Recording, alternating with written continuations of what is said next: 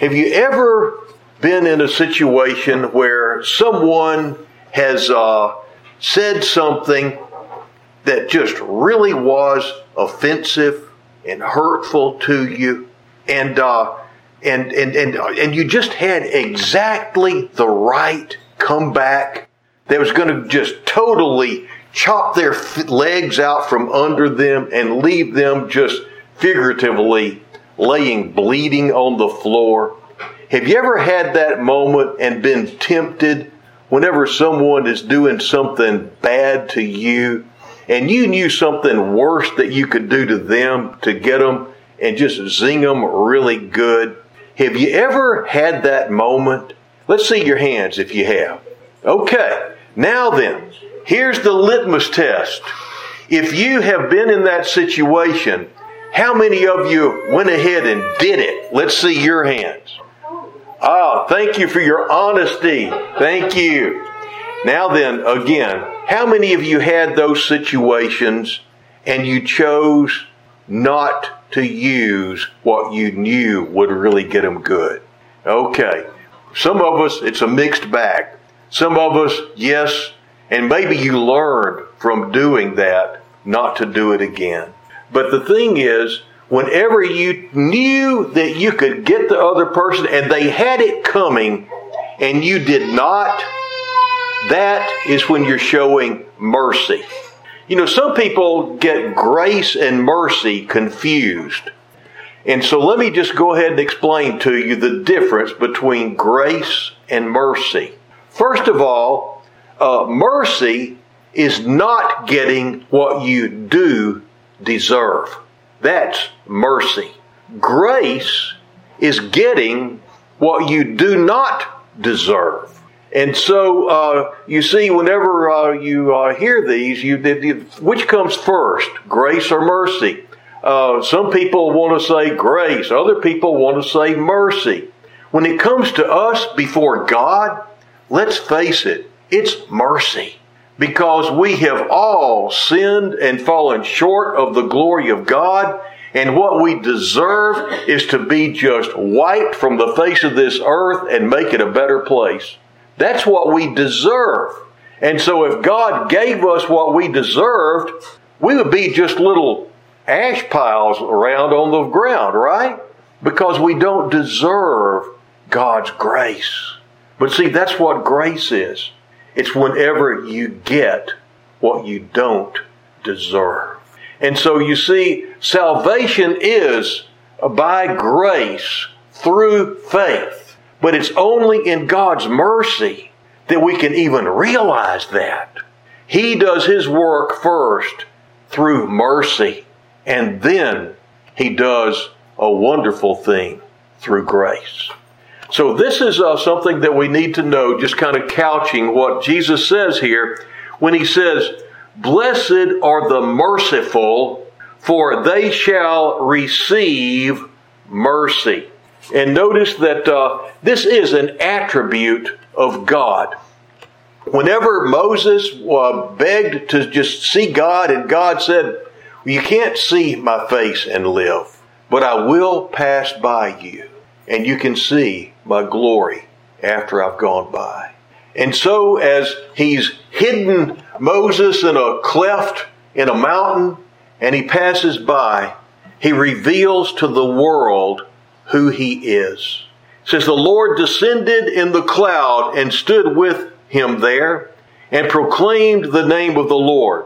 The Lord passed before him and proclaimed, the Lord, a God, merciful and gracious, slow to anger, and abounding in steadfast love and faithfulness, keeping steadfast love for thousands, forgiving iniquity and transgression and sin, but who will by no means clear the guilty, visiting the iniquity of the fathers on the children and the children's children to the third and fourth generation." Merciful and gracious. Those are the first two attributes of God that we see Him tell us about Himself. Gracious, merciful, and mercy comes before grace. Now notice that Jesus says here, blessed are the merciful, for they shall receive mercy. And so this is one of those beatitudes that, we've been talking about the fact that there's an attribute that has a consequence. Not all consequences are bad. And so what we're seeing in the Beatitudes are good consequences for different characters, for different attributes, as our character is shaped by our relationship with God. First of all, we saw we must be needy in spirit, and we realize we need God, and that's God's mercy, as I said, that even brings us to that place. It's only His Holy Spirit tapping us on the shoulder in what we Methodists call prevenient grace. But His prevenient grace comes forth from His mercy. And then we realize we've been on the wrong track, and we grieve, and we do our best to get on the right track, and the next thing that comes up is blessed are the meek. Blessed of those who have realized that God's way is the best way and resolve from now on, I'm going to be yours, God. I'm going to serve you. I'm going to live my life the way that you want to live it. And then those who hunger and thirst for righteousness, as we live in God's presence, we love it. We love the consequences of being able to go to sleep at night without worrying about nearly as much stuff, without having to remember what lies we told to who, so we can keep the other lies going, so that we can keep our house of cards standing. We hunger and thirst for staying right with God. It's interesting that it's here that Jesus brings up, blessed are the merciful, for they shall receive mercy. Because you see, from at first, it's kind of like we've gotten a free ride to this point. And now then, here, there's something required of us that really gets to us and can really be a hard thing to do, because self has to stay out of the way. You can't be merciful if you are one who has been hurt and you think that you are entitled and you want to get what's due you. In Shakespeare just lines out what mercy is so well in The Merchant of Venice. And I just want to share with you just a little part of Act 4, Scene 1 from The Merchant of Venice, where here is Shakespeare just lining out beautifully mercy and how it works in our lives. The quality of mercy is not strained. It droppeth as the gentle rain from heaven upon the place beneath. It is twice blessed. It blesseth him who gives and him who takes. 'Tis mightiest in the mightiest. It becomes the throned monarch better than his crown. It is an attribute of God himself. And earthly power doth then show likest God's. When mercy seasons justice, though justice be thy plea, consider this, that in the course of justice, none of us should see salvation. We do pray for mercy, and that same prayer doth teach us all to render the deeds of mercy. Why, all the souls that are were forfeit once, and he who might the vantage best have took found out the remedy. How would you be if he who is the top of judgment should but judge you as you are? Oh, think on that. And mercy then will breathe within your lips like man new made. And then listen to this last question that he asks as he closes. How shalt thou hope for mercy, rendering none? How shalt thou hope for mercy, rendering none? He's just kind of taken what Jesus said and flipped it just a little bit, hasn't he? Blessed are the merciful, for they shall obtain mercy. Jesus tells a story that illustrates this so well. It's found in Luke, the 10th chapter, the 25th through the 37th verses. If you'd like to read along with me, I'll say those again. Luke 10, 25 through 37. And behold, a lawyer stood up to put him to the test, saying, Teacher, what shall I do to inherit eternal life? He said to him, What is written in the law? How do you read it? And he answered, You shall love the Lord your God with all your heart, with all your soul, with all your strength, and with all your mind, and your neighbor as yourself. And he said to him, You have answered correctly. Do this, and you will live. But he, desiring to justify himself, said to Jesus, And who is my neighbor? Jesus replied, A man was going down from Jerusalem to Jericho, and he fell among robbers, who stripped him and beat him and departed, leaving him half dead. Now by chance a priest was going down that road, and when he saw him, he passed by on the other side. So likewise a Levite, when he came to the place, saw him pass by on the other side. But a Samaritan, as he journeyed, came to where he was, and when he saw him, he had compassion. He went to him and bound up his wounds, pouring on oil and wine. Then he set him on his own animal and brought him to an inn and took care of him. The next day he took out 2 denarii and gave them to the innkeeper, saying, Take care of him, and whatever more you spend, I will repay you when I come back. Which of these 3 do you think proved to be a neighbor to the man who fell among robbers? He said, The one who showed him, and guess what the word is here? Let's hear it together. Mercy. The one who showed him mercy. And Jesus said to him, You go and do likewise. He's saying that's how you keep the law. You have compassion, and you don't treat people like they deserve to be treated. You see, the Samaritan was one who was despised by Jews. And here is this one who had every right to walk on by and even say, Hey, I was doing him a favor by not touching him because he wouldn't want me to have anything to do with him. Do you see? But he had compassion on him.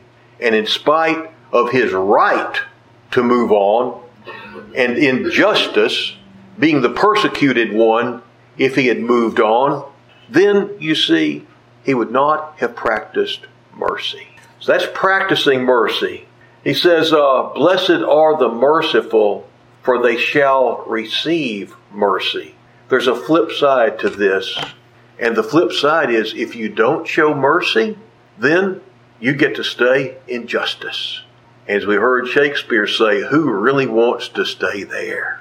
Jesus tells a story that makes that very clear when he finishes talking about the Lord's Prayer. You know, in the Lord's Prayer we talk about forgive us our let's see, how does it go? Forgive us our trespasses as we forgive those who trespass against us. And this passage, it starts off, this is in Matthew, the 18th chapter, the 21st through the 35th verse. Again, Matthew 18, 21 through 35, if you want to follow along. Then Peter came up to him and said to him, Lord, how often will my brother sin against me and I forgive him? As many as 7 times? And Jesus said to him, I do not say to you 7 times, but 77 times. But 7 times 70. Actually it says here, but 70 times 77. And so, now I will just look at the significance of these numbers. Peter was thinking, okay, when somebody does something wrong to me, and I'm supposed to forgive them, but 7 is the perfect number. It's the complete number. And so I guess that completes the number of times If you're going to, and so anyway, you can see Peter was looking for that time when, how many of y'all have ever had somebody that you've forgiven them and they come back and do the same thing again? And then they say, oh, I'm sorry, I'm not going to do that anymore. They come back and they do the same thing again. And I'm sure Peter had some people like that in his life. And so he knows there's got to be an end to this stuff. So where do you draw the line? 7 sounds like a good theological place to stop. And so he asked the Lord. And Peter says, no, Peter. But I say 7 times 77 times. So he's saying you take the perfect number, the complete number, and multiply it times that 77. Wow. Infinity times 11 infinities. How much does that come out to? And so, but what you really get to, you see, when you stop and think about it, say if you did stop at say that 490 was the number. Some places it reads 70 times 7. That would be 490 times. Say that somebody has done the same thing to you or done different things to you, all the same vein probably, and say that they're up to 489. One more time, and you're thinking you get to whack them. I've kept track. It's been hard, but I've got all my marks here. I've made my list. I've checked it twice. And now then, I'm coming up on this last time here. And then I'm going to get them good. But it's whenever that 490th time comes that you finally have the chance, if you're living legalistically, to start exhibiting mercy. Do you see that? Because it's not till you get to the end of your rights and putting your rights first that you can start understanding what mercy really is all about. I take great comfort in knowing that God expects us to be that forgiving, that forbearing, that ready to give another chance. Because I am sure that I have sinned more than 490 times. I am sure that I have tread the very blood of Jesus underfoot so many times. And yet God in His mercy has given me another chance. And for that I am so grateful. Jesus explains this and illustrates what this is really all about in the rest of the passage here. Therefore the kingdom of heaven may be compared to a king who wished to settle accounts with his servants.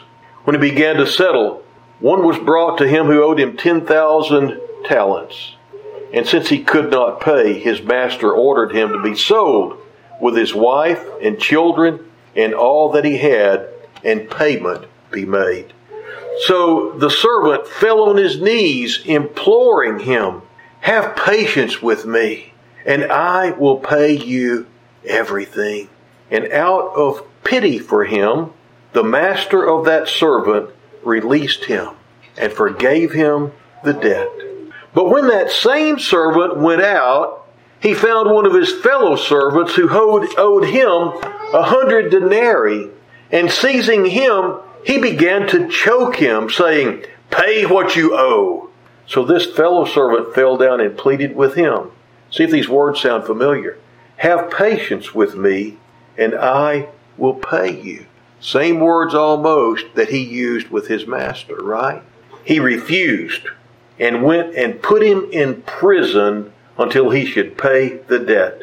When his fellow servants saw what had taken place, they were greatly distressed, and they went and reported to their master all that had taken place.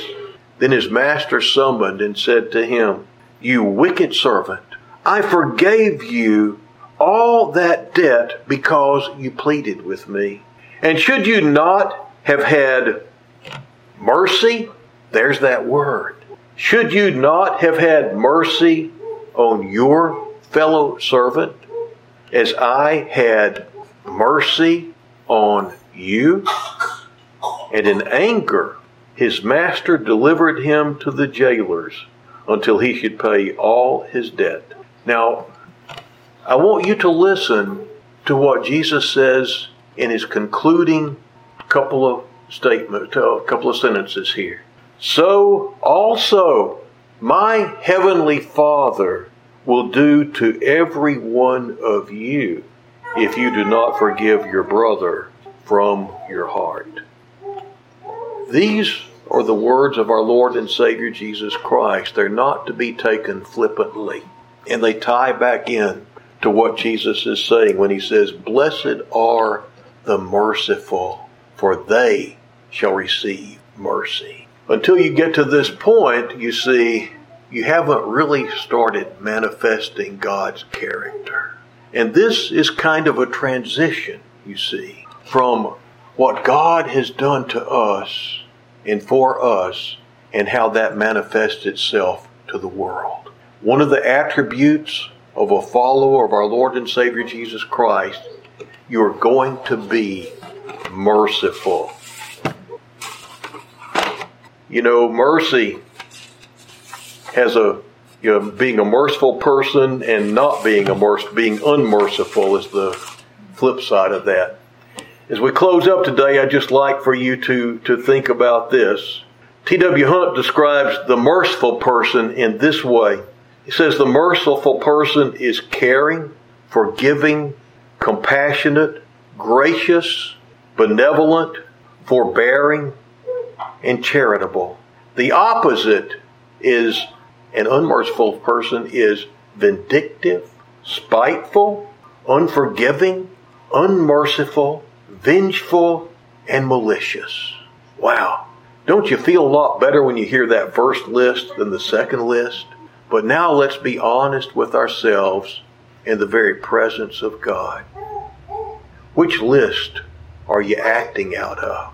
When someone hurts you and you have a right to retaliate, when you have a right to get them, how do you respond? Out of which list? Caring, forgiving, compassionate, gracious, benevolent, forbearing, and charitable, or vindictive, spiteful, unforgiving, unmerciful, vengeful, or malicious? Where do you fit? Where do you fit? There's a story that I've heard through the years of old Jake the fisherman. And Jake the fisherman always brought in tons of fish when he went out fishing. And the game warden knew he had just a sweet spot somewhere. And he wanted to know where Jake's fishing hole was. And he begged Jake for years to take him to his fishing hole. And finally, one day, Jake relented. And he said, "Okay, warden, you want to go with me? You be here at 5:30 in the morning. We're going to go out. And I'm going to take you to my honey hole." And the warden was just so excited. And so the next morning he was there. They headed out. And they went a long way out, and they went out to this one spot that was just in the middle of nowhere. And Jake pulled out a wooden box from under the seat on his boat, and he opened it up, and he took out a cigar, and he lit the cigar. Then he reached down in there, and he pulled out a stick of dynamite, and he lit the stick of dynamite fuse with the cigar. He threw it out there in the water, and fish just floated up everywhere. The warden was beside himself. "What are you thinking? What are you doing?" And he just went all up and down both sides of Jake, just chewing him out. "Don't you know this is against the law?" Yada, yada, yada, yada. And Jake just looks at him, and he reaches down, he picks up another stick of dynamite, he lights it, he just rolls it down to the warden's feet. He says, "Okay, warden, are you going to sit there and talk, or are you going to fish?" Well, you know, this morning, the Lord has rolled a stick of dynamite right at your feet. when it comes to showing mercy. And his question to you as we go forth is, are you going to sit there and talk, or are you going to start fishing? In the name of the Father, the Son, and the Holy Spirit. Amen.